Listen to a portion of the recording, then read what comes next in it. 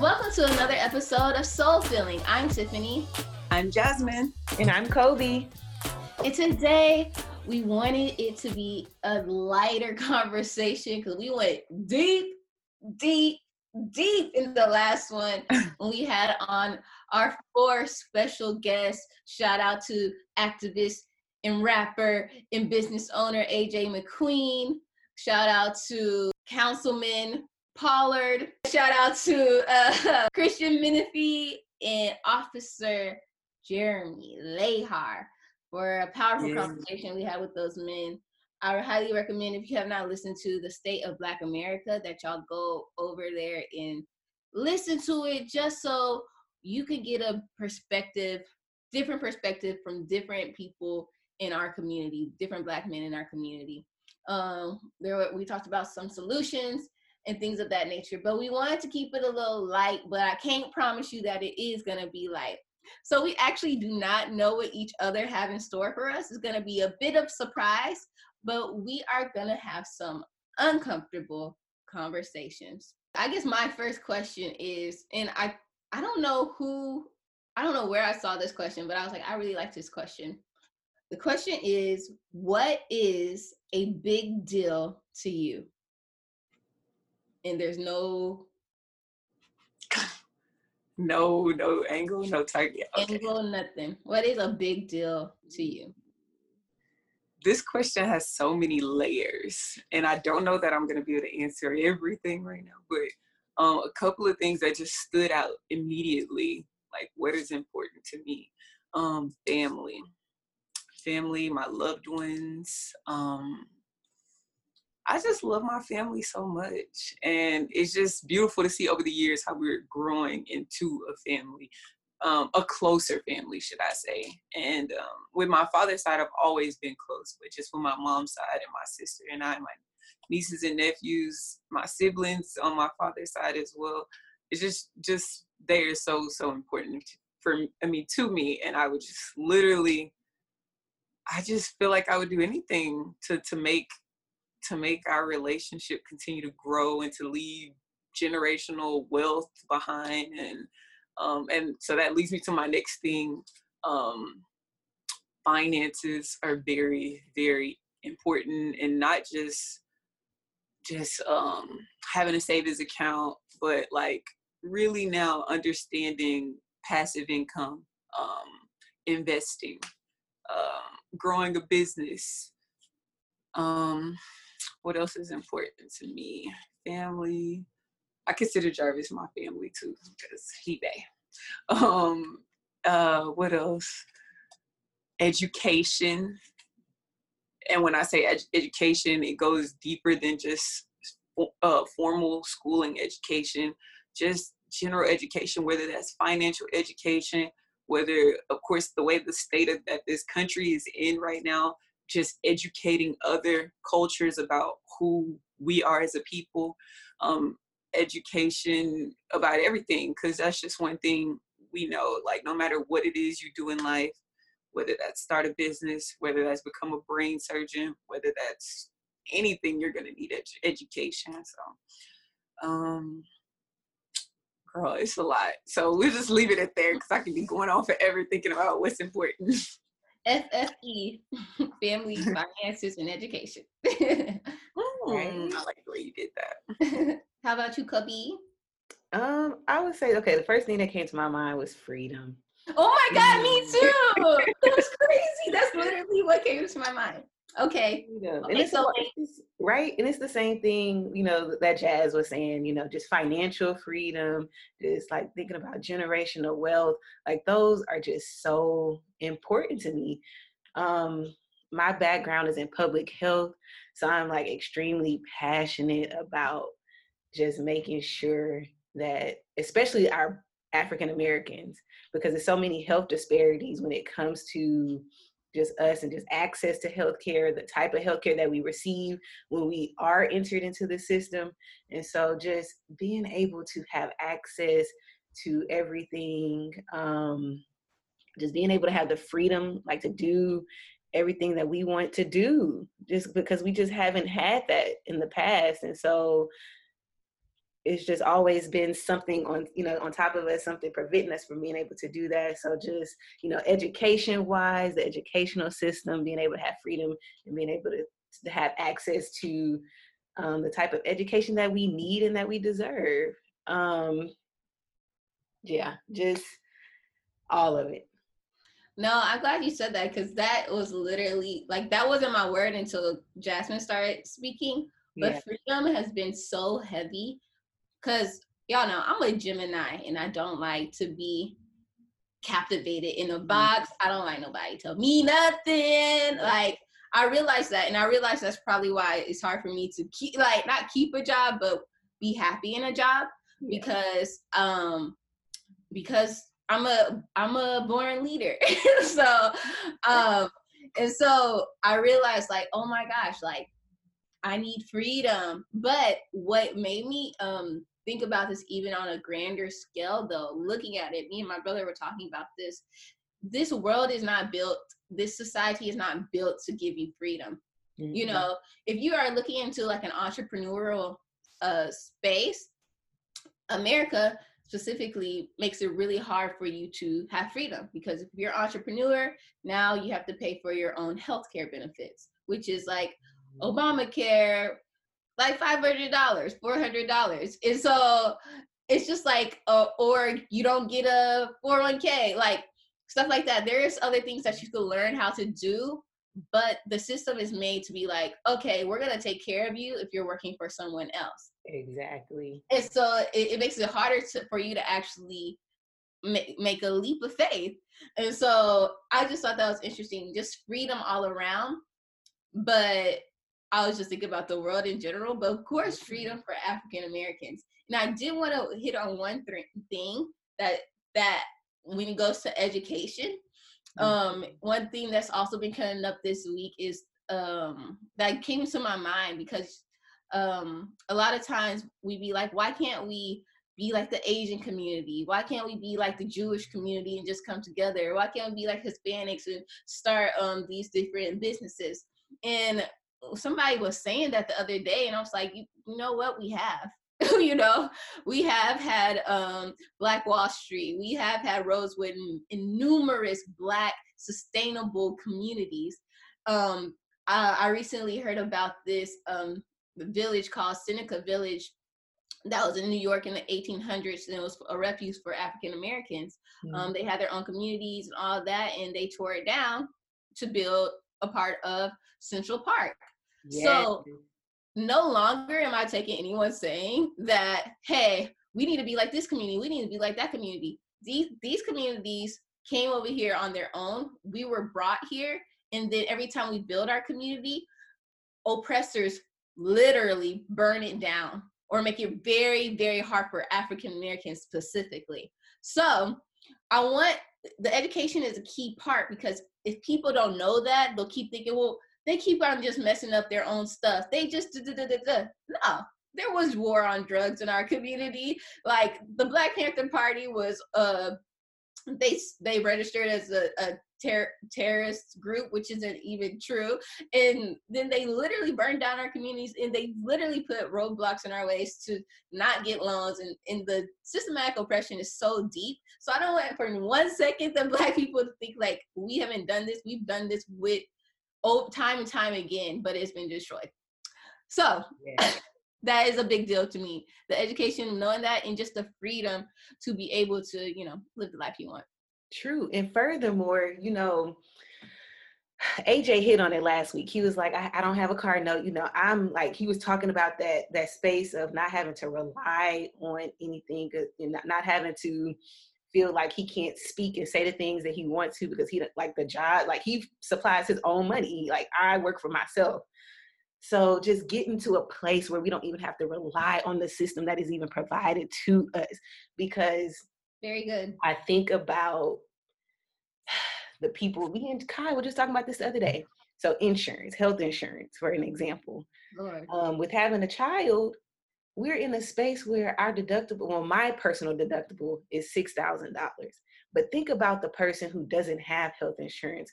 and who has to rely on services like WIC or something like that. But then, you know, the requirements for that is, I want to say it was like you have to be making $20,000 or $24,000.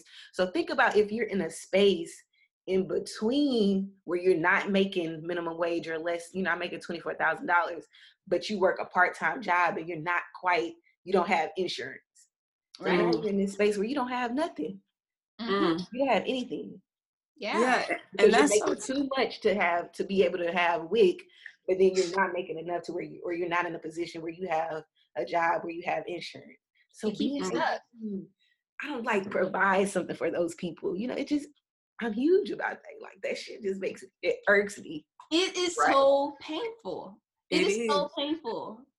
It is. And it's like we can't sit up here and deny the fact that there was I want to say a Homestead Act in the 1913 or something along the lines, very early 1900s, that, or maybe it was the 1800s, that provided European settlers with hundreds of acres of lands just for landing on the country. I mean, just for stepping foot on American soil. And so that generational wealth carries over. So when us as Black people, we need help from the system, because a lot of us as a masses, let's just be honest, we rely on a part of the system. And so it sucks, because like Kobe was saying, like once you make a little bit more money to better yourself, oh, you make too much, so now we have to take these resources away, versus, you know, letting us get on our feet. And that's the way I think that a long-term solution for those that are having to depend on the system. Yes, use those free resources if they are available to you, but also be putting plans in place so that you can build your nest egg up, so you can eventually, like Kobe was just saying, come to a point where you don't have to rely as heavy on the system. And maybe you might need it for 5 years, maybe 3 years, maybe 1 year, who knows? But use the resources, because let's just say it for what it is. Resources have been given out to European descent since the beginning of time. Like their biggest wealth leak was the slave trades. Like we were actual commodities. They sold us like we were acres of land. We were even worth, sometimes in some cases, worth more than acres of land.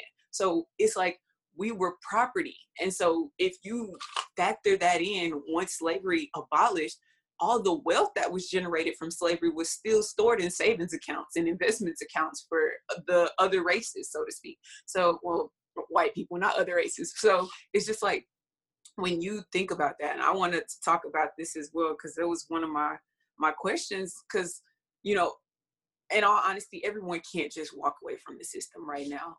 But that just leads me to the question, and we asked this question at our last live show: do we as Black people get a seat at the table, or do we go and build our own table? Can I mention something before you? Yes. That you said. So you said we all of us are gonna need. All of us can't not just leave the system or something like that. You said something like that, but the most important part is to actually know that you're in a system. Yeah. A lot of people don't know that they're in a system. So how are you supposed to get out? A lot of people think they aren't good enough, really think, well, let me just make this 20,000 and sit on the porch and get my WIC, get my everything. What needs to be in place, and I really thought a lot about this, because the apartments right by where I work in Southwest Houston, they are like affordable housing, right? But you can only make $30,000 or below. But once you make 31, 35, you gotta go. You can no longer get your $600 a month, $300 a month apartment. But instead, now that we know how this system is working, I've thought about this. Like, if I ever was to own an affordable housing complex, I would make it to where so your rent is low if you make 30. So you okay, so if your rent is, if you make a certain amount, you could come in, right? But in order to stay there, you actually have to do things like apply for a job or start a business or start making more money so you could stay there, and then keep those people at an affordable price for whatever they're going up as. You can't, like, if you're gonna do it the other way, there's no winning. There's no, but you know, they don't care about that. No, I But agree. we can make it. We can make it. I agree and disagree. So you said that most people don't know that they're in the system. I say most people do know they're in the system and they choose to stay in that system and not better themselves, because that's the scary part. It's like, okay, if I make more than 30,000, then I'm gonna be on my own. Now I'm forced to do this on my own and I have to keep going. I have to keep making more, or I don't have anything to fall back on. So true. So That's true. the scary part. And that's where, where you're saying education is so important. Like it is. Education, organizations, like, be busy, just all those organizations that are catered to helping Black people succeed is important. Yeah. That's why I'm saying, like, changing the system. I'm more trying, because, like, but no, you're right. Yeah, you're right. You have to give an incentive for people to want to do better. Exactly. Because if the incentive is just go out on your own and figure, like, but if the incentive is, because we have to think about it, to me, and I'm glad we have kind of a difference of opinion, but to me, it's important to know that we have really been hurt as a community, like traumatized, like still to this day, especially looking at the news now, traumatized. And there has been so much that has been banged into our head about our worth. Whether you have been spoken life into for ages, some people still want a curlier hair texture. Some people still want to be lighter. Some people still want to be viewed in a different way because of anti-Blackness that's been spewed at us for our entire lives. They still are cracking jokes about being dark-skinned. You know what I mean? Sometimes. And so it's just very important to have that education piece, because we are so knocked down that it's okay for us to be able to provide resources for us to get back up. Like, we need reparations, not only monetary reparations, we need like morality reparations. We need a lot of positivity to get us back on track. And I mean, we come a long way and we're still magical and it's amazing, but it's just like, it's gonna have to take more, Yeah. Because it's such a dense, it's such a dense topic. Like you said, people think like, oh, just because we're done with slavery, that y'all should be fixed. Y'all should be able to just thrive on your own. But like you said, that's when that education piece comes about. And that's where we have to realize that we are all teachers and we are all students. So every time we learn something, even if we don't know it all and know all the history and back in such and such, this is when the first Black Wall Street massacre happened and terrorist attack on our own people. Even if you don't know all the facts, the little bit that you do know, you can teach someone else. And then it becomes a spiral effect. So it starts with the education, not just educating others, but educating ourselves. If we can learn as much as our culture, learn as much as our history, learn ways where we don't have to be, we have to be dependent on the system. Because I was just thinking, and I wrote it in my notes, it's just like, it's a very touchy topic because we know what we have gone through. Some of us know, some of us don't. And because of society, we really don't even acknowledge a lot of what's going on. And so this is what I love right now about the Black Lives Matter movement, is because more people are speaking up. And a lot of people are like, oh, I just can't wait till this passes. But I see more people now speaking up, educating than ever before. And so that's what I think it starts with, that education piece, educating ourselves, educating others. And then through the educating ourselves and through the educating our others, we will then begin to learn what different ways we can combine resources, in different ways how we can grow ourselves. But one thing I did want to talk about is the system. And now when I think about it, at one point I was just like, okay, we can change the system. But then I realized, like AJ was saying, you can't necessarily change a system because the system is designed to do a certain thing. All you can do is create a new system. And so as Black people, I feel like our system right now that we're creating is we're understanding. We're trying to figure out solutions. So even right now, the system that we need to create is just to educate ourselves and educate others. Maybe we can start there.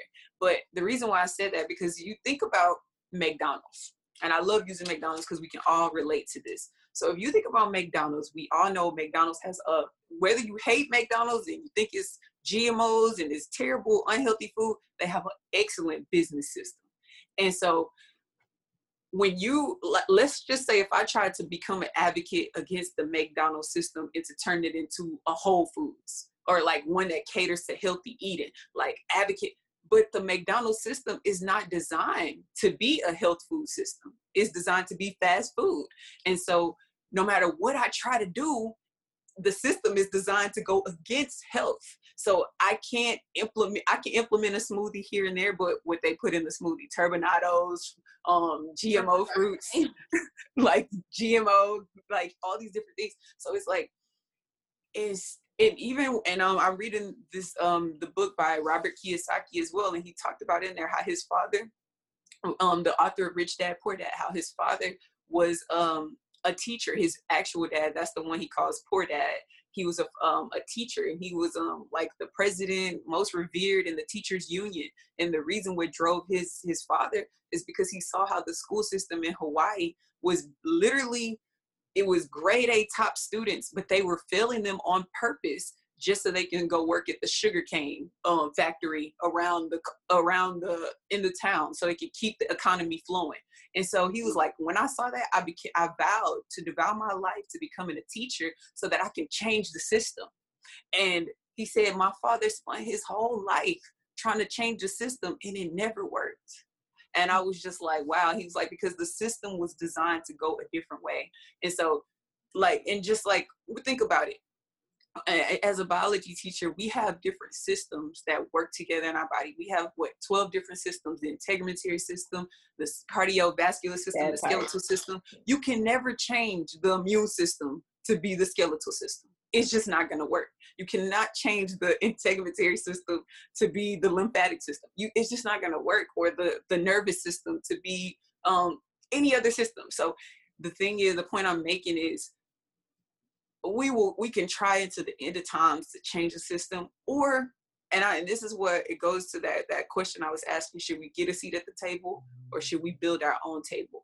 I honestly think in the education mindset, we can learn a lot from the systems that are already in place. Use these systems like it's your internship. Like, we trying to gain as much knowledge as we possibly can until we can take that knowledge over into little by little, and maybe you might just plant the seed and have to pass the baton on to your kids, but at least you will plant a seed and start somewhere. But I think now that I'm just looking at this from a whole masses, changing the system, it's like we've been trying to change the system since the beginning of time.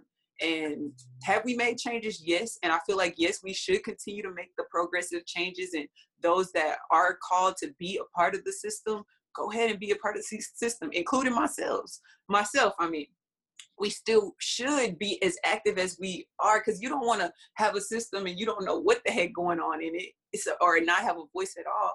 But for the long term, my belief personally is that if we really, really want to thrive, we shouldn't fight the system. We should focus on, and when I say create a system, that could just be as simple as Kobe was saying like earlier, creating these organizations that can educate others, that can help others, putting resources together.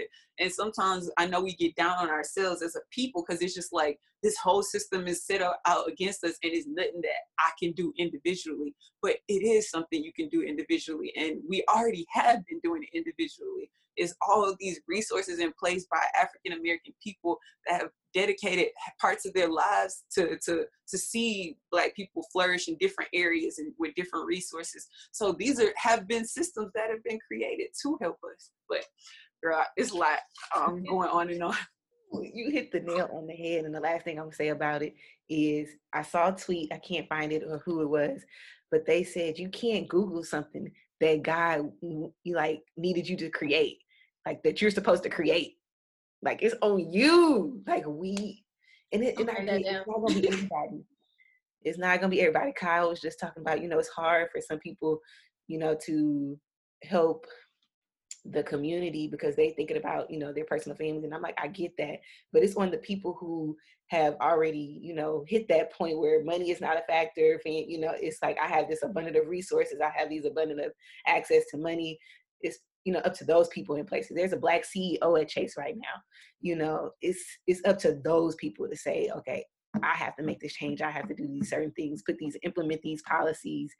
But yeah, that's, you hit it. It's gonna take the financial industry, education, people within these corporations to, you know, have access to certain jobs.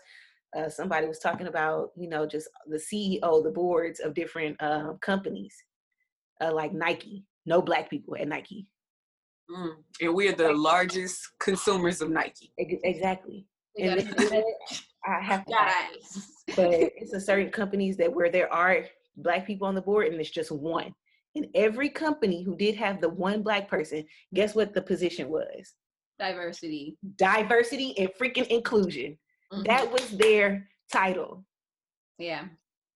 Damn. One Black person that just goes to show who was in an executive position was over diversity and inclusion. That don't even make no sense. So you see what they think of us? But you know what? But yeah. To answer your question, I mean, Jazz, I think it's both. I think it's both. Have a seat at the table and bring that seat. Because have a seat at the table and create your own damn table. Because so y'all know my nonprofit finally. Oh yeah, that's it. My nonprofit. I have a nonprofit now. Like, you don't know the name? Oh yes. I'm still scared because I'm still scared to say the name because it's not a 503C yet. Like that process is going on. But like in the state of Texas, I'm a nonprofit. And so, yes, y'all please, y'all support this. It's going all the way. This like 100%. The idea I got is. You can't Google it. Let's just say. But it's just opened my eyes. And why I say you need to build your own table is just specifically because what Kobe said. You can't Google what God has for you. If you have a vision and you know it's from God, you have to do it. The system can actually help you out. Right now, there are so many grants out there for startup businesses, for startup nonprofits that are helping the Black community. And sure, their system might not be perfect, but if Nike sends me 100 G's to help my community, I'm taking it. So it can't be so far, like you were saying, Jazzy, from the system. We have to learn the system. So we know when it could help us and when it can't, but know around the system, know what's really going on and know how it can help you better your particular system that you want to have. And then also learn from that system, because I was listening to the Breakfast Club and I was telling Kobe this yesterday, about why politicians make certain decisions. So it's like, this doesn't even line up to who you say you are. Right. And a lot of times it's because they aren't moved by their own particular morals. They're moved by who's funded their campaign. And so what we don't see is, or some people don't know, is there's a pact with Planned Parenthood. There's a pact with the NRA who put money into campaigns. So when you need that legislation to be moved, you get to call the president, you get to call your city council person, your mayor, your governor, and say, hey, I need the money to go over there. I need you to vote on this because it benefits our organization, and we gave you $1 million. And so see that and say, okay, now this is what the lady was saying. So it's not me saying this, but the lady was saying, like, we need to create PACs, which there are PACs that Black people have. We need to create more political PACs so we can say, hey, we gave you money, we need you to vote this way. And me particularly, you know, if that's what you want to do, me particularly, that's not my mindset. But I believe that that's a system that works, that Black people could have, like political Black people could have. If they need me to invest a little money, then if I got it, I will. You know, I think for my organization particularly, even though it's a nonprofit, I don't want any political ties. I don't want any political ties because I don't want, unless it's like, I don't want to feel like I have to do something that I don't want to do. So that's just that.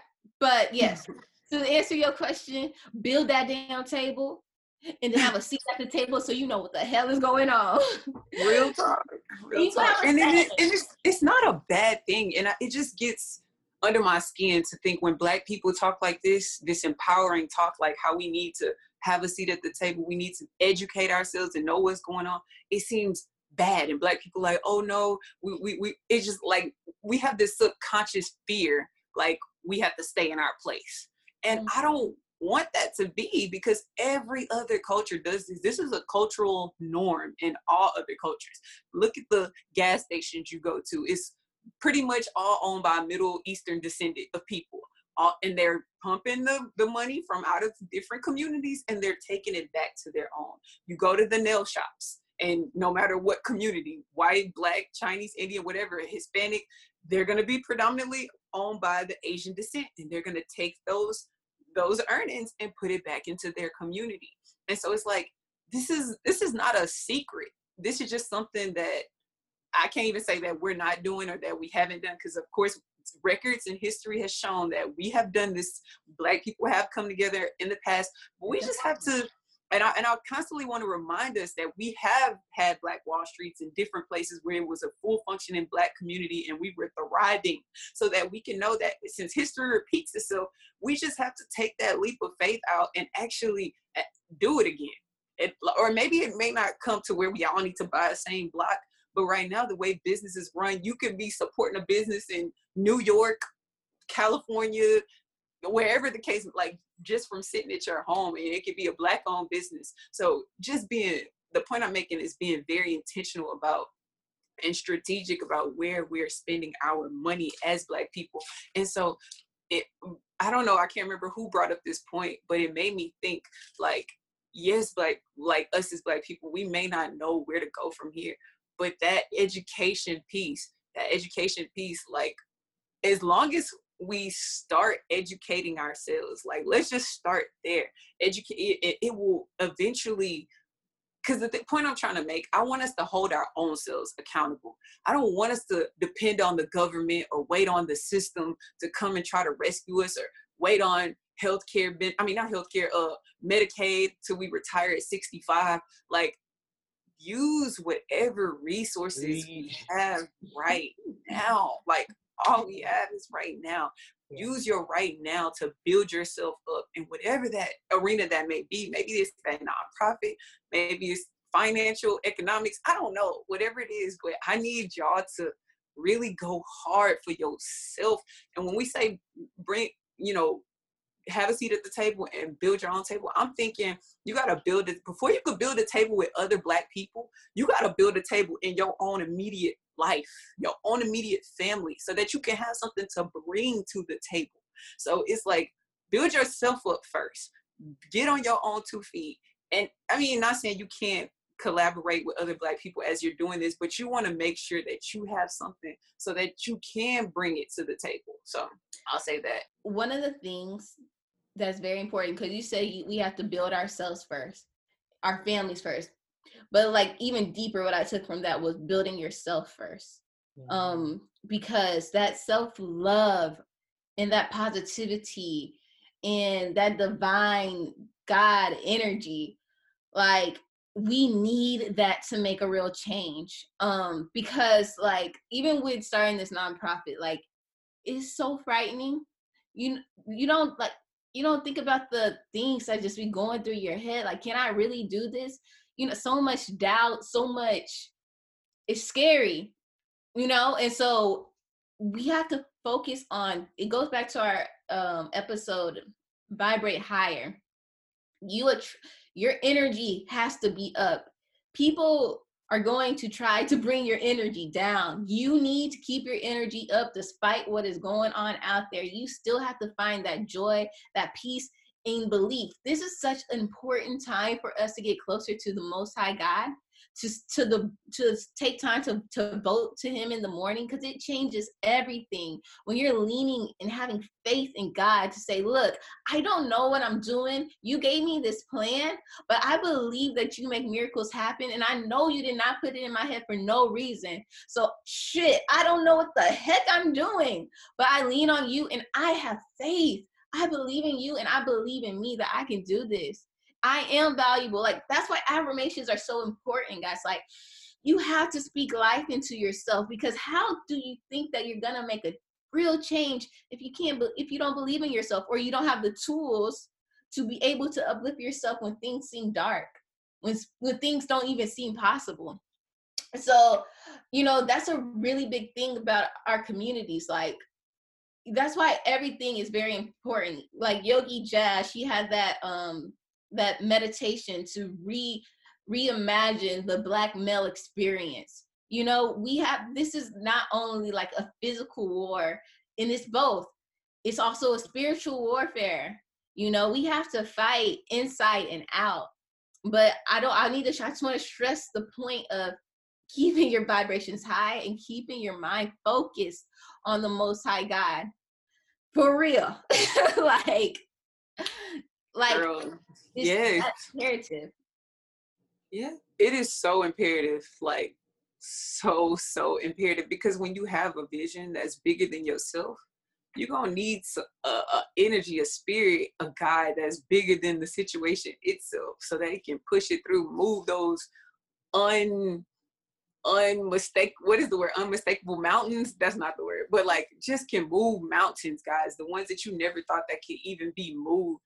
Like, I think honestly that's something that our people that's just embedded in our people. Like, we are very spiritual people by nature, and I think that we have to go to the root. Like, there's nothing we can't do without God, and God constantly keep on proving that to us time after time after time again. So like you were saying, Tiffany, you're absolutely right. We first have to get in communion with God.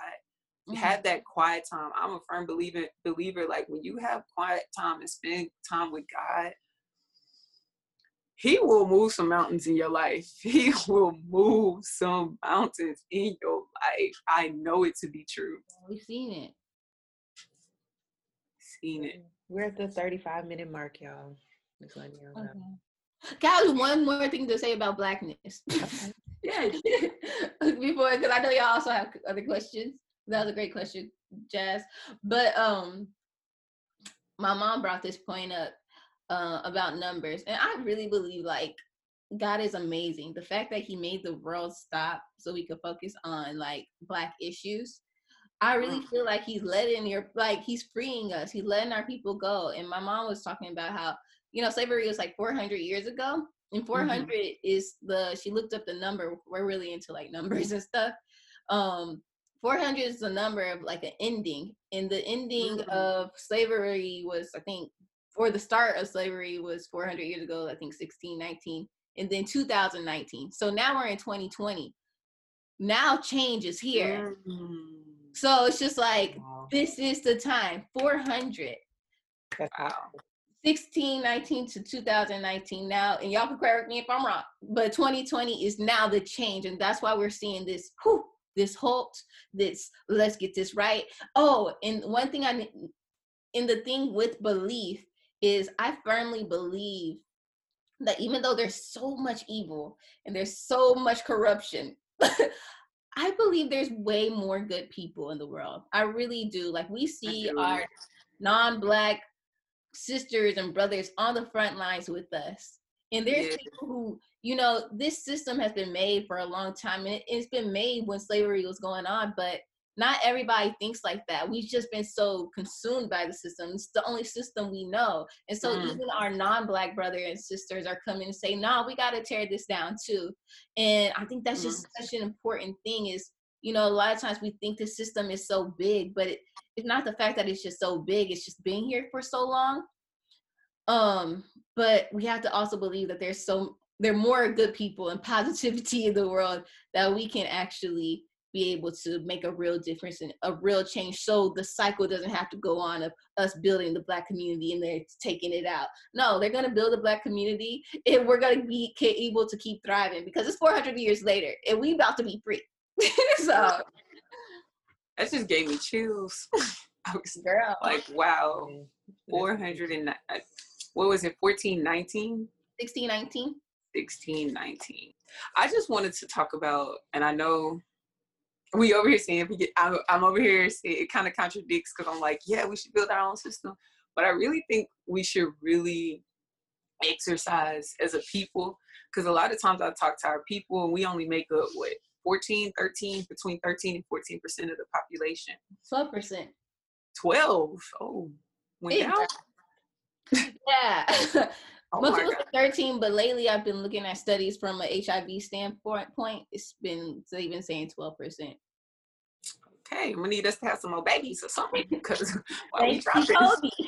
Bust out some twins. right? No, but I just, and you know, another thing, and this brings me to my next topic. One of the reasons why our population demographic can fluctuate is because when a person is incarcerated, they don't include them as an entire citizen. Mm-hmm. They include them as like half or something of that nature. So we may not even be getting the full accurate number, but that's another topic for another day. But that just, speaking of incarceration, in the topic of voting, I think the numbers are for the incarcerated, for African American people, like 70% people that are incarcerated, and yet we only make up 12% of the population. And so when you look at that, once a person is incarcerated and they have I forget the type of charge, they then lose their rights to vote. And it's like, you think about that, and it's like the numbers of incarceration is so high for like petty crimes, y'all, just loitering, like very petty crimes, but they're getting these very heavy charges that's taking away their rights. Think about it, taking away their rights. And so it's a lot of times we use, and I've been there, and this is why I really wanted to speak on, like, forget the system, voting is dumb, like all politicians do is lie to us, and so forth and so on. And maybe a lot of that may be true, but it's like, if voting wasn't important, why are they trying so hard to strip our rights away with a drop of a hat? It's like, and now it's to the point to where we don't even feel like our voice matters. So it's like, they already won the fight. It's like, they don't even have to do anything because we already defeat ourselves by saying, I'm not going to vote. We take our own power away from ourselves by saying, like, I'm not going to vote because it don't work. So will voting change everything? Probably not, as we know, but it's still, it's a principle, guys. And that's what I think for our people, we have to learn to adapt. We have to learn to adapt a certain level of order and principles that we are going to stand behind and not budge no matter what. And if exercising our freedom of speech and our right to vote is one of them, that's one that's free, completely free. We don't have to do anything but stand in a line. I feel like collectively, if we can collectively increase the percentage of African American people present in the voting polls, it will show another level of growth. And the reason why I'm not just saying go out there and vote and just vote for somebody because they're Democratic or vote for somebody because they're Republican, I'm saying literally is going to take that educate word. That educate word has been key this whole podcast, because we have to educate ourselves on the candidates, educate ourselves on the policies, and go and take that action to vote. Because I honestly, I feel like if it wasn't important, they wouldn't try so hard to stop our vote. So it has to have some level of importance, whether they do rig it or not. It's still some level of importance that shows that we're serious, and then we only can build from there. We'll only grow together from there. Like, imagine if 90% of the Black population was educated on systems that were going in, because when you're voting, essentially, and what is typically been done in my family, the way of voting, oh, they Democratic, so we're gonna go vote for them. But no, if we honestly peeled back that layer and took it a step further and educated ourselves in new policies and actually knew, like, had information backed behind our voting, that could change we'll be a generation, a population that's a lot more educated in the political system. Because I know for me, I always say, I'm not into politics, but being honest, politics rule the world. And so it is important to know something about politics. It is important to know something about the policies that and the laws that are being created. I mean, we look here, we have our Black sisters and brothers being killed, and no policemen have been charged, like from Eric Gardner to Trayvon, all the way back since Trayvon Martin, Sandra Bland, all of these cases. And it's like the reform that we want, it is going to come through the voting electoral system. It may not come from the president elections, but it will come from a local, it will start from a local elections. And so I just know, as a people, I don't know why I felt compelled to say this, but I feel like we should use our voices. That makes me really happy. Yeah, I agree. I totally agree. And I'm glad you said something about voting, because I know where you used to think. Girl. But I mean, that's what's so beautiful about all of us. It's evolving. And there's a meme going around, a quote on Instagram going around. It's like, once you have more information, it's okay to change your opinion. And, you know, I think a lot of times we get stuck on our opinions because this is what we thought one day. But if you get more information, it's okay to change your mind on things.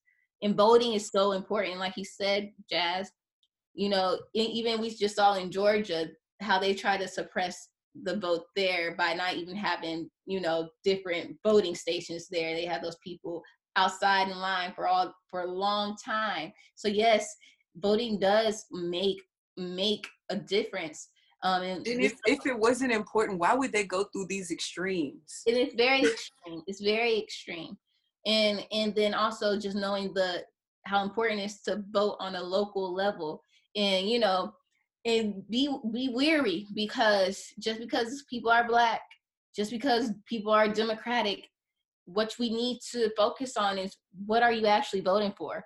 Because we've seen it recently. You know, we heard a person going in for the Black community, really trying to say really against police brutality, really for police reform. And though I believe that is true, they voted the other way. You know, they voted for more funding for police. And so if we're able to know who are actually in these positions, we don't have to tear them down essentially, but at least we'll know, be like, hey, call them up. Say, yo, we saw that you voted this way. We didn't like that. What's the reason behind that? Just know that our vote isn't like, it ain't just, I'm going to hand it out. Like, if people, and I feel like it has to come to the point now that I want to know on the news, I don't necessarily want to hear about every single murder that's going on. I want to really see, like, what are our politicians voting for? You know, this happened today, because we don't know. All we know is what they say. And that's with anybody. People put on a good front of who they are, and they may as well be that, but we need the actions to line up, or at least the explanation. You know, so if we're getting more into politics and stuff like that, because you're right, politics affect a lot of things. You know, we needed to make it more visible about what people are voting for, just so they could be held accountable even more. Because if you see what I'm voting for, I'll make sure I'm voting right. You know, right? Because, like, if I'm in the booth voting for Trump and I'm on Soul Filling Podcast, you're gonna be like, I'm not dealing with that. But you know, you have to. It always goes back to what y'all say in the book that I've never read: be impeccable with your word. And that's a big thing that I've been trying to do more often. And it's hard sometimes to be impeccable with your word, but it's a good principle to try to keep.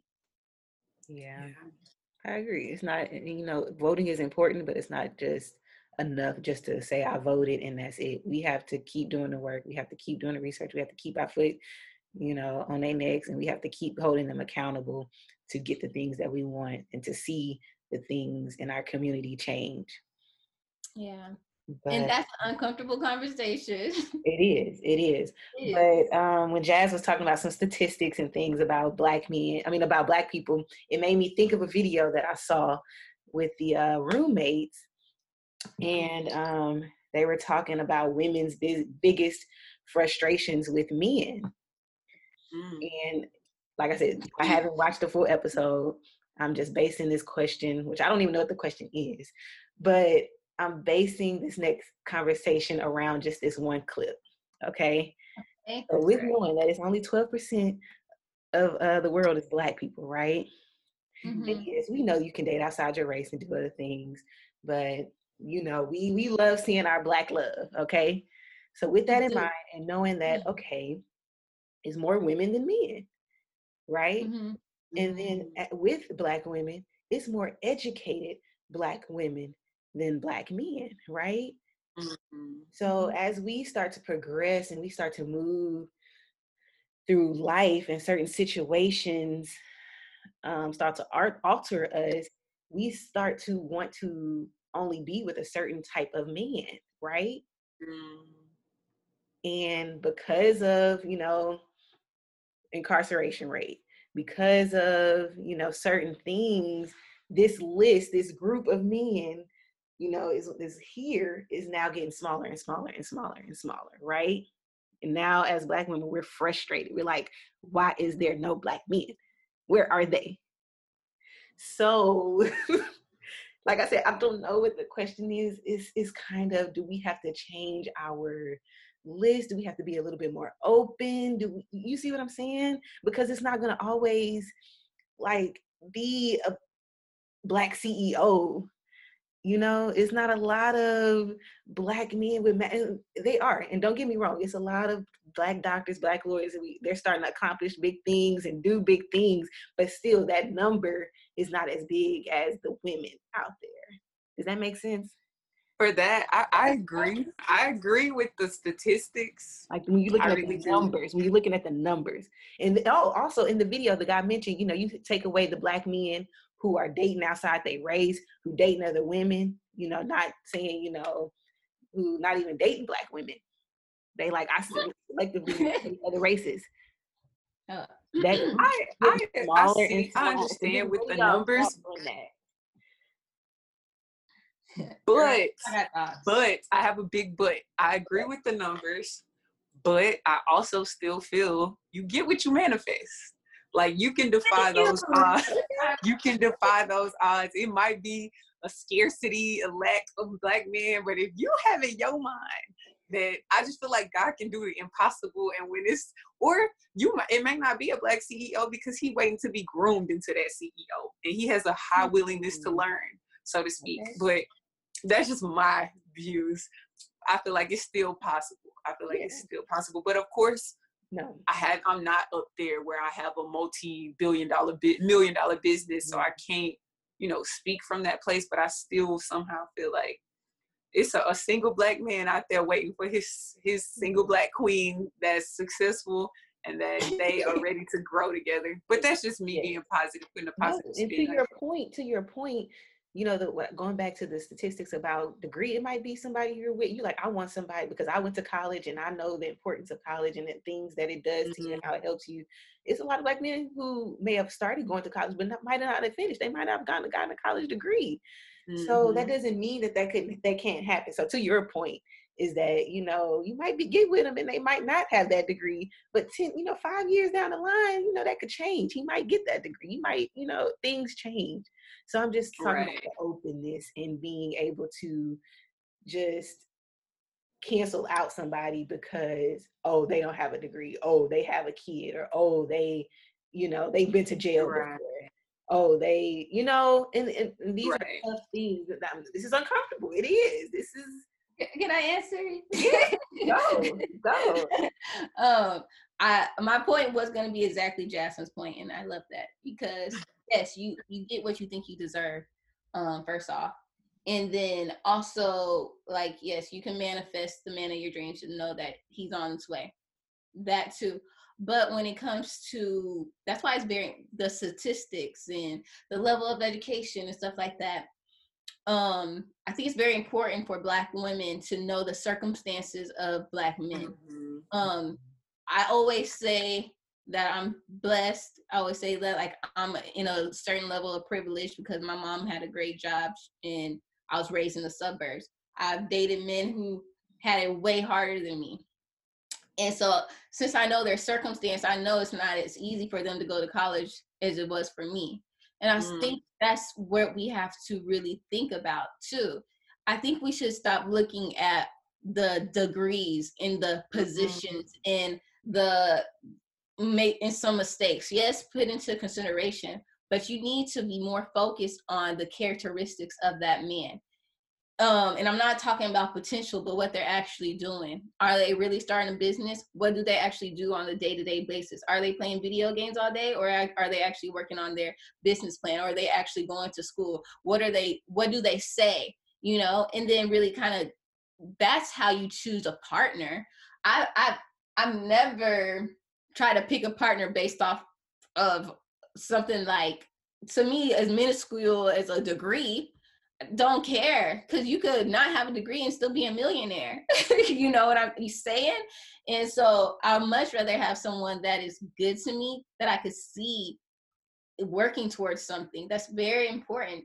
And even though, you know, it would be great to have a guy who has a good job, who has benefits, so I could marry him and be right under his healthcare plan. But it would also be great to grow a business together with my partner and then be able to buy our own healthcare through our own business. So, you know, it's really, who do you want to be with? I stress, don't always look at the degrees and positions, but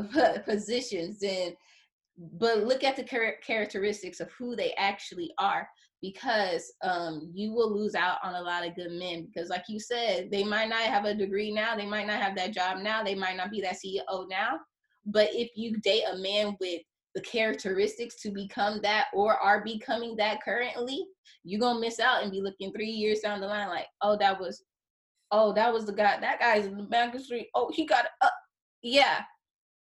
So yeah, be open. It's very important. I do have I didn't know if y'all want to go further on this conversation, but I do have a question that was geared towards relationships as well. Would y'all like to hear it? Yes.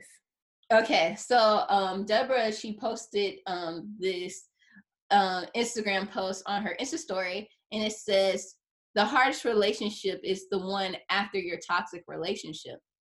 And this one made me really clicked something in me, because, you know, my last relationship was a very long time ago, like an actual relationship, boyfriend, girlfriend.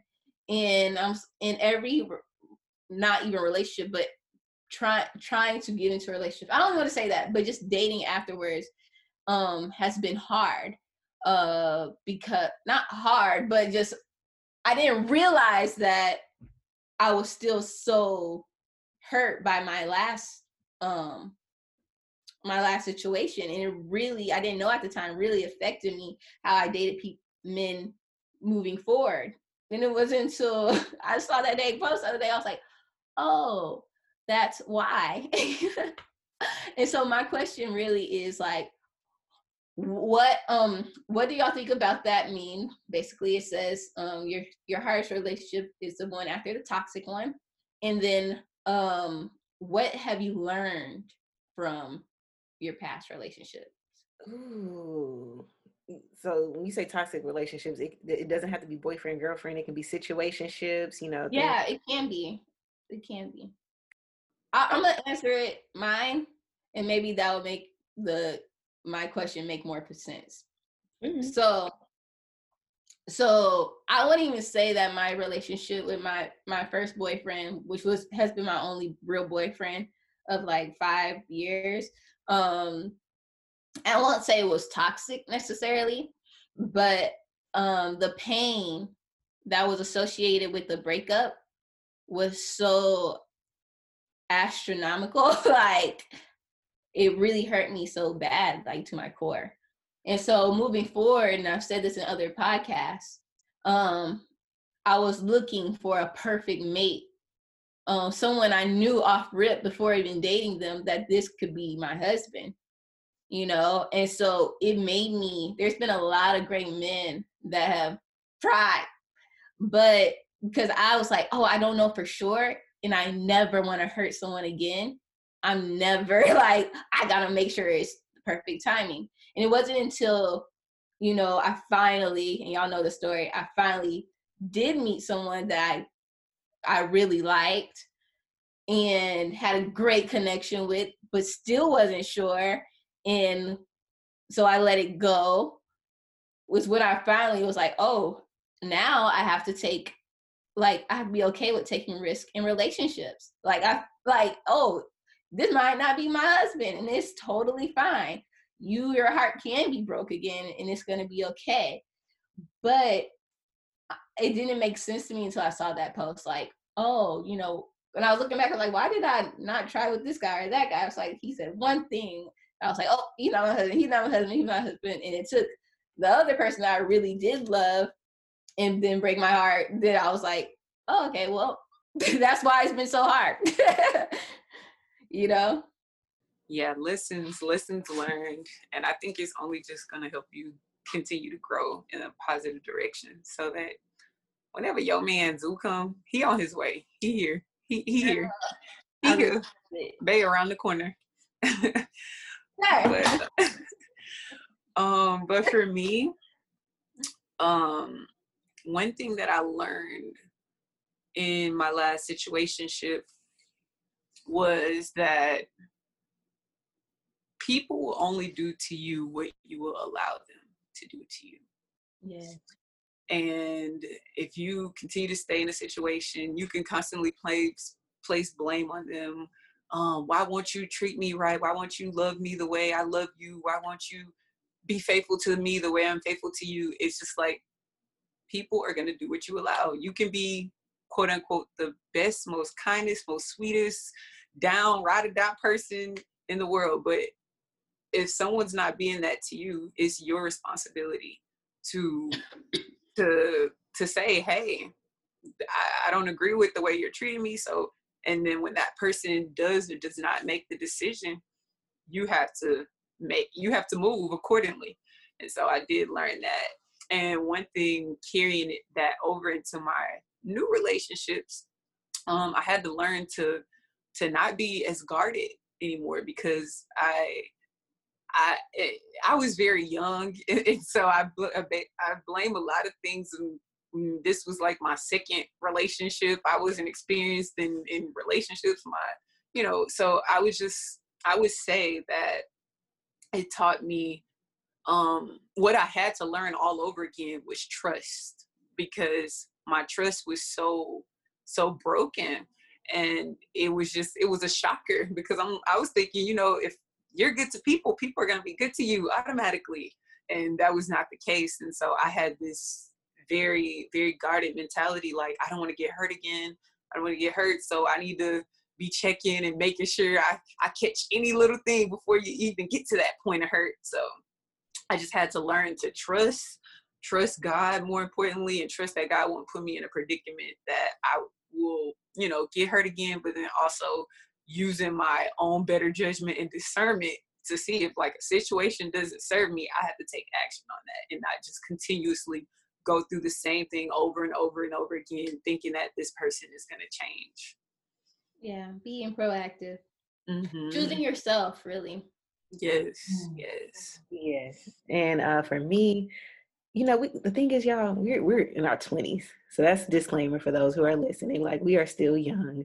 So our relationships that we are referring to are like, in our, younger adult age. So the thing is, I tried not to generalize or base my past relationships on and say, oh, all men are bad, because of this one particular person, because I had to understand, like, that's that individual, that's that person, because how they grew up and the things that they saw affected how they treated people and how they moved and how they did things. And I just try not to fault people or, treat all men a certain way because of one incident or one situation with one man.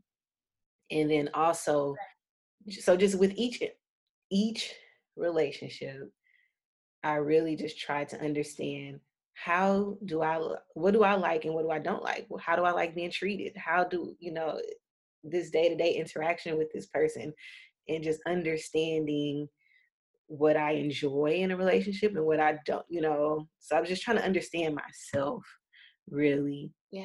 Not trying to understand men, because I do think that that's something that us as women, we do. We're like, okay, I'm going to pick this person's brain and ask these questions and try to understand and generalize all men. But it's like, no, when you're in a relationship, you're dating this one person. So you have to understand who this person is. So when I ask questions and trying to understand their morals and their values and how they move, I was understanding it and taking it for, okay, this is who this person is and this is how they are. And that's good. Really, and just as I grew, just understanding me and how certain things affected me from my past relationships, from family, my trauma, and understanding how that triggered and how that came out and was portrayed to this person that I was dating. So, I mean, it's just something that it was always evolving for me. Dating is something that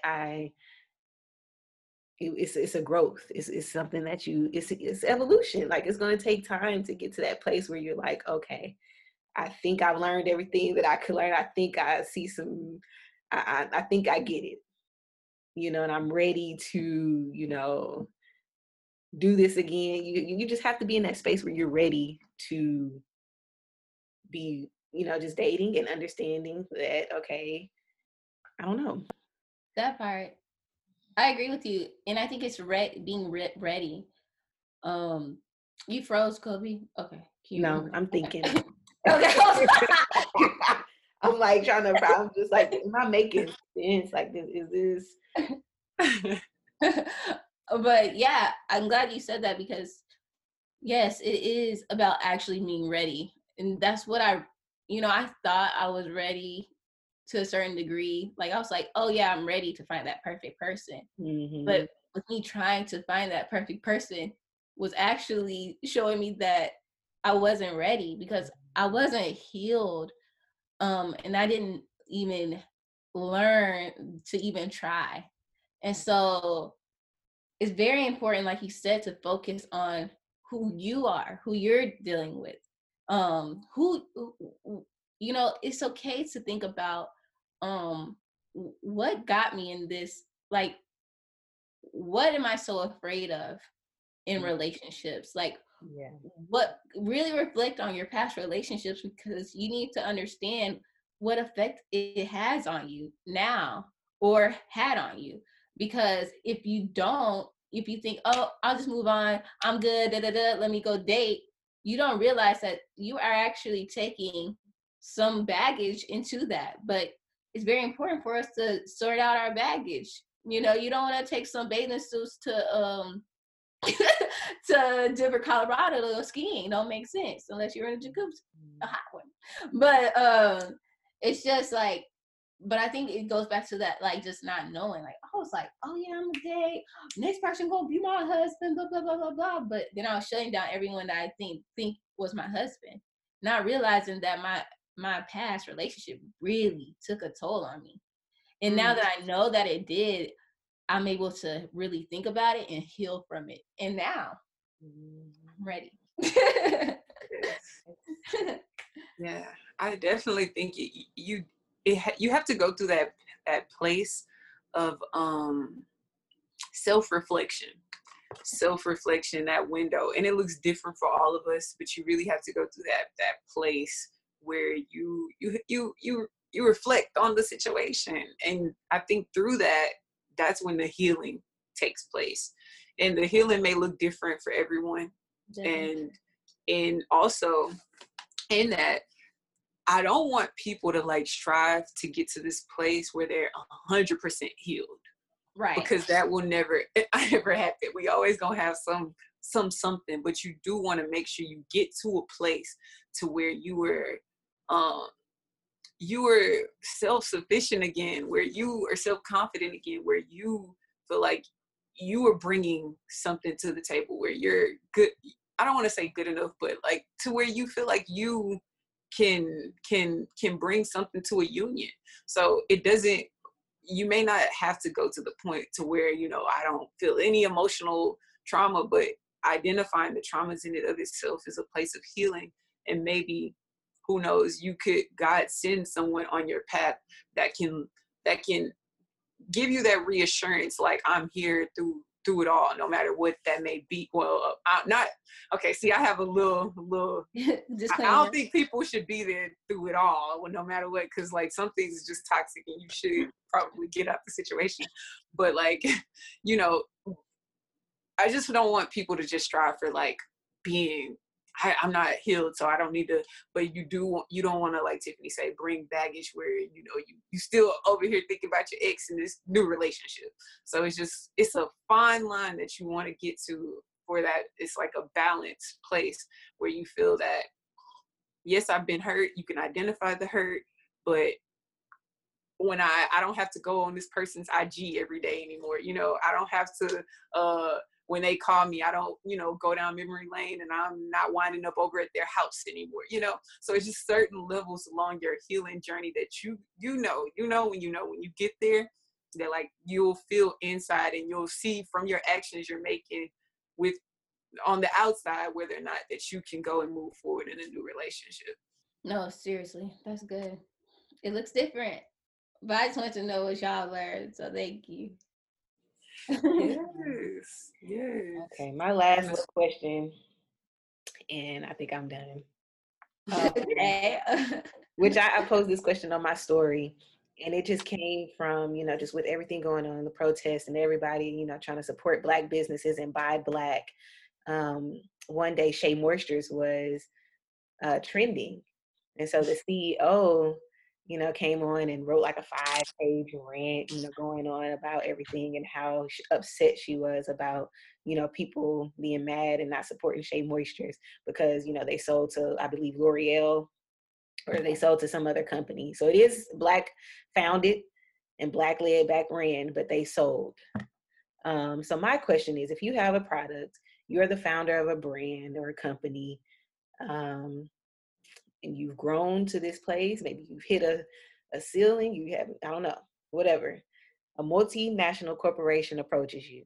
So whether it's a tech company, whether you are a hair product, whatever you have, somebody like Samsung, the Target, whoever, this big national corporation approaches you and says, hey, we want to buy your company. Hey, we want a stake in your company, whatever it is.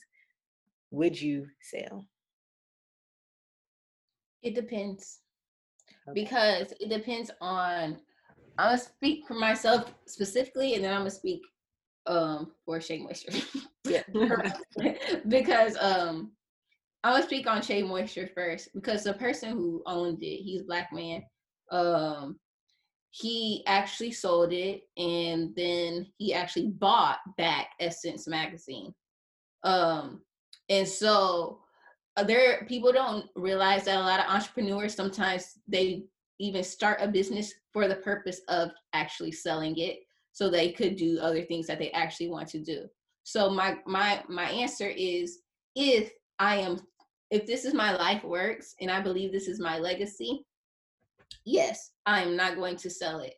But if it's something I'm like, oh, I know this can make money, or this is too much for me now, this is too much going on, then I'll sell it and be able to start another business.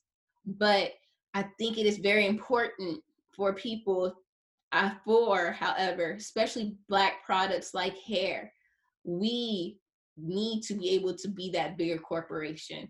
We cannot keep selling to these bigger businesses because we are always going to buy hair products. Like, there has to be a bigger corporation that can handle all these Black-owned businesses if need be, with the manufacturers and stuff. We can't keep selling to these bigger corporations. And I know like Shea Moisture is doing amazing things in the community and giving grants to Black-owned businesses, and it is CEO Rand and stuff like that. But I also don't think people should be mad at them for knowing the truth, because now that they know, I want them to be able to say, okay, well, this is, y'all know y'all doing good in the community. Y'all still gonna be all right. But I just want to bring my dollar to a Black-owned product. And that's it. Like, I'd rather give to a Black-owned company, you know? And maybe at the end of the day, the Black-owned company is my first choice. But if I'm on a Target run in the middle of Denver, Colorado, I might pick up some Shea Moisture because I know it's CEO-led, so Black-led. So, you know, that it is what it is. But yeah, people need to know who they're actually buying from. There's another company that also sold, they were with Shea, who also sold that. Their products were amazing. I bought a lot of their lotion. It's called Nubian Heritage, and I was so happy that it was Black-owned, but they sold to a bigger company too. So I'm like, Carol's Daughter, Let's Jam, Main Choice, Shea Moisture, you know, the list goes on. A lot of Black founded hair products have sold to bigger companies. Yeah. But, No, the last thing, like you were saying about voting, Master P says the same thing. Like, it must be valuable if they want to give you all this money for it. You know what I mean? So think about that. Yeah. That I have two parts on this, and it's kind of basically everything you just said. But so would I sell if a company offered me a large amount of money? It just, like Tiffany said, it depends. And I'm glad that you brought up the point that some people build businesses just to sell them, because in entrepreneurship, that is how a lot of people make their money. It's like you build a company up, and a lot of times the reason why you do sell is because these national corporations, they can reach out to to the masses a lot more quicker because of the productions, the manufacturers, and so forth and so on. And I don't think it's a bad thing, especially if you're reinvesting it into, like you said, the owner of Shea, the owner of Shea Moisture reinvested it back into Essence magazine. So I don't think, honestly, me personally, it's a bad thing. But when you look at the hair industry, maybe they are wanting to pass the baton to other Black CEOs when they do sell. It's just, when you're looking at the charts, looking at the statistics, and you're seeing that this company can actually grow your business if you sell it to them, versus if I sell it to you, your production system, your marketing system, in a couple years, my company could potentially fail, and it could be no more Shea Moisture. You have to think about these things as a business owner. If you're selling your lifelong legacy and you can't find a sustainable Black person with the resources that can carry it on, but I know I don't want to carry this burden anymore, and this is a really good deal, and also it's going to allow me to reinvest the money into other Black-owned industries that I can now become an owner of.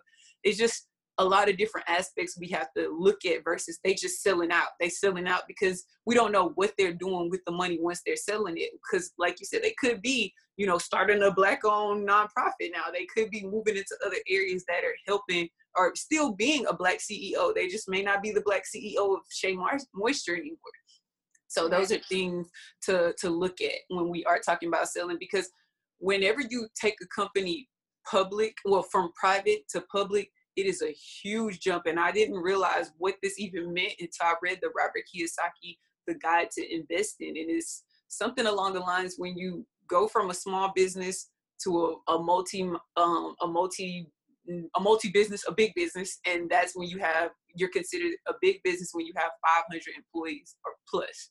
And so to do something like that, I don't know. It seems like you would have to have a lot of resources, it just has to be very strategic. And even if you look at Jay-Z, he had Tidal. He sold half a Tidal to, what was it, Sprint? He sold a stake. He sold a stake in Tidal. Okay, so he acquired that company for one price. It grew, and he was able to profit from that. So that was his thing. He sold a stake to Sprint, and then all the artists have equity within the company. So it is ways you Right. can make it work for you. Right. That's Looking the at those terms. own channel. The own channel, Mm. you know, we all think just Oprah owns it, but it's really like Discovery Channel, like Yes. stuff like that as well. But I like that solution of at least being part of the owner of it. Exactly. And that's really what I wanted people to understand with this question, is that you have to understand business. Like, it's not just this person, like you said, Jazz, is just selling out. Like, it's business. And I just wanted Black people to understand that it's not always a sellout situation, that some people, you know, created this just to sell, just so they can pour that money back into the Black community with grants and other opportunities, or, you know, franchise, real estate, whatever. That you can, you know, you can negotiate your terms, that you can say, hey, I want you can only buy a state, or I still want to be on the board. I still want to make decisions and still be able to see, because this is my baby. I created this, and I want to know what's going to happen to it. But I just want everybody to understand that, because I look at even Blockbuster. Netflix approached Blockbuster, and now where is Blockbuster? Oof, that hurt. In existence. So we can't think emotional. We got to think business mind. Yes, but also, you know, the other side of it too, Tiff, like you said, they see something valuable in it. They see the worth. And that is one thing with Black people, you know. And somebody's show, our good friend show, she helped me see that. And Nicole, they were like, obviously, this big company saw something special within your company. And so you can grow it to the potential that they see in it yourself. You can do it yourself. It's true. And it's just like, I think what you probably are getting at more than anything, Kobe, is like we are so quick to judge, without even thinking about all the other scenarios. Because if you're in that position, if someone offered you $500 million, you know, I don't know how much it was, but you're able to say, well, I need to make sure that that the company is Black led, and you're gonna give these grants to people on a, like, I'm pretty sure they put those stipulations in there. Right, those terms. We just sign off and cancel, because we're so quick as a Black community. Oh, you canceled. Oh, you did this. You canceled. We done. We not supporting you. But it's like, wait. Let's just see, you know, what the terms were. Let's understand why they made this decision. Right. And that kind of just goes back to having a seat at your own table or having a seat at the table. You work together, because we have to be honest, these companies have been doing this for hundreds of years. So they have way more resources. Like they do. Even someone as Jay-Z caliber, he had to partner with a multi-billion-dollar company. So it's just like, we can't say, have so much pride and be like, I can just do it myself. First, look at the terms, look at the agreement, see how this could work, see how, like Tiffany was saying, you can write out things in writing that can put things in place for your community. Say they have to give certain X amount of dollars in grants per year to the African American community fund, college funds, scholarships, whatever. You can make it work for you.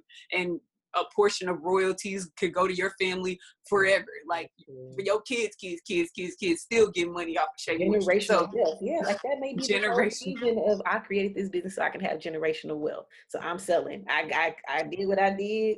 They approached me. They gave me my. And it's a lot of work. It's a lot of work. Like running your business is a lot of work at the end of the day. That's why it's like it has to be a heart thing.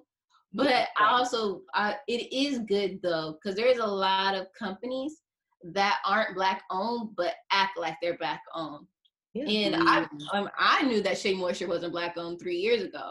So because I knew the initiatives that they were taking, because I was looking at their Instagram like, excuse me, like I read the headline, because I'm really I really do look at that. And so I think it is still important that Black people know that this isn't Black owned, so they can make a decision on how they're intentionally spending their money. Because if they intentionally know that, maybe Shea Moisture, maybe another Black owned company can get the resources and the finances to build that manufacturing, to be that big company. Because, you know, we want that too. We really do. We do. And I'm glad that this guy acquired SS Magazine, because SS Magazine was not Black owned. BET is not Black owned. So, you know, but, you know, TV One is and Radio One is, you know, so, but The Breakfast Club on iHeartRadio is not Black owned. Hey. But it's still doing so much in the community. Yeah. Hey. Anyways, it's a lot. It is. Girl, so many layers. But a lot of times, like you're saying, just it doesn't mean selling out. Because like the fact that the like Charlamagne and Angela Yee and Envy, they all work for iHeart, right? Mhm. But they all have their own businesses that are Black owned now because they worked with the system. Joined with, yeah. Let's Right. go. That's So real. don't be, it's like, it's a good balance. Like just think about the balance, but know the system so you can know how to work it. Yeah. Exactly. Well, That's all I got. me too. Yeah. All right, y'all. What time is it? It's affirmation time. It's affirmation time. It's affirmation time. So, y'all, if this is your first time tuning in on the Soul Filling Podcast, we always end our podcast with a positive affirmation. So, what the heck is an affirmation? An affirmation is any statement that you are using to transform your life. Either you're transforming your life for the good, or you transforming your life for the not so good. In the Bible, it states, let the weak say, I am strong. So on those days when you're not feeling like your best self, still speak life over your life. Say, I'm getting better and better. Things just keep happening for my good, and etc. Even in the Bible, it states, let the weak, oh wait, I already said this, didn't I? So it's I'm affirming that it is millions, billions, trillions of y'all out there tuned in, and it's 3 of us. So who want to go first? Say positive affirmations. I am uprising communities. I am educating myself, my community, and we are taking action on that information. I embrace success. The words I can't are not in my vocabulary, and I refuse to believe my own excuses. I am unstoppable. And lastly, I am Black and I am proud. I'm Black and I'm proud. Oh wait, can't be cutting the fist off. Hey. Hey soulmates, thank you so much for listening to us. You know, even though we was trying to have a light podcast, you know, we got to get deep and make sure y'all saw it. So if y'all love this episode, please go ahead and share it. We will repost and we will reshare with y'all what y'all put out, and make sure that you're subscribed to us everywhere. But if you are listening to us specifically on Apple Podcasts, please give us a 5-star rating and write something soulful and sweet so we can continue going up in the rankings. Yo, when anybody asks you what your favorite podcast is, make sure to tag Soul Filling Podcast. SOULFILLING Wait, why am I spelling podcast? We love you guys so much. We'll talk to you later. Until next time, soulmates. We love y'all. Bye.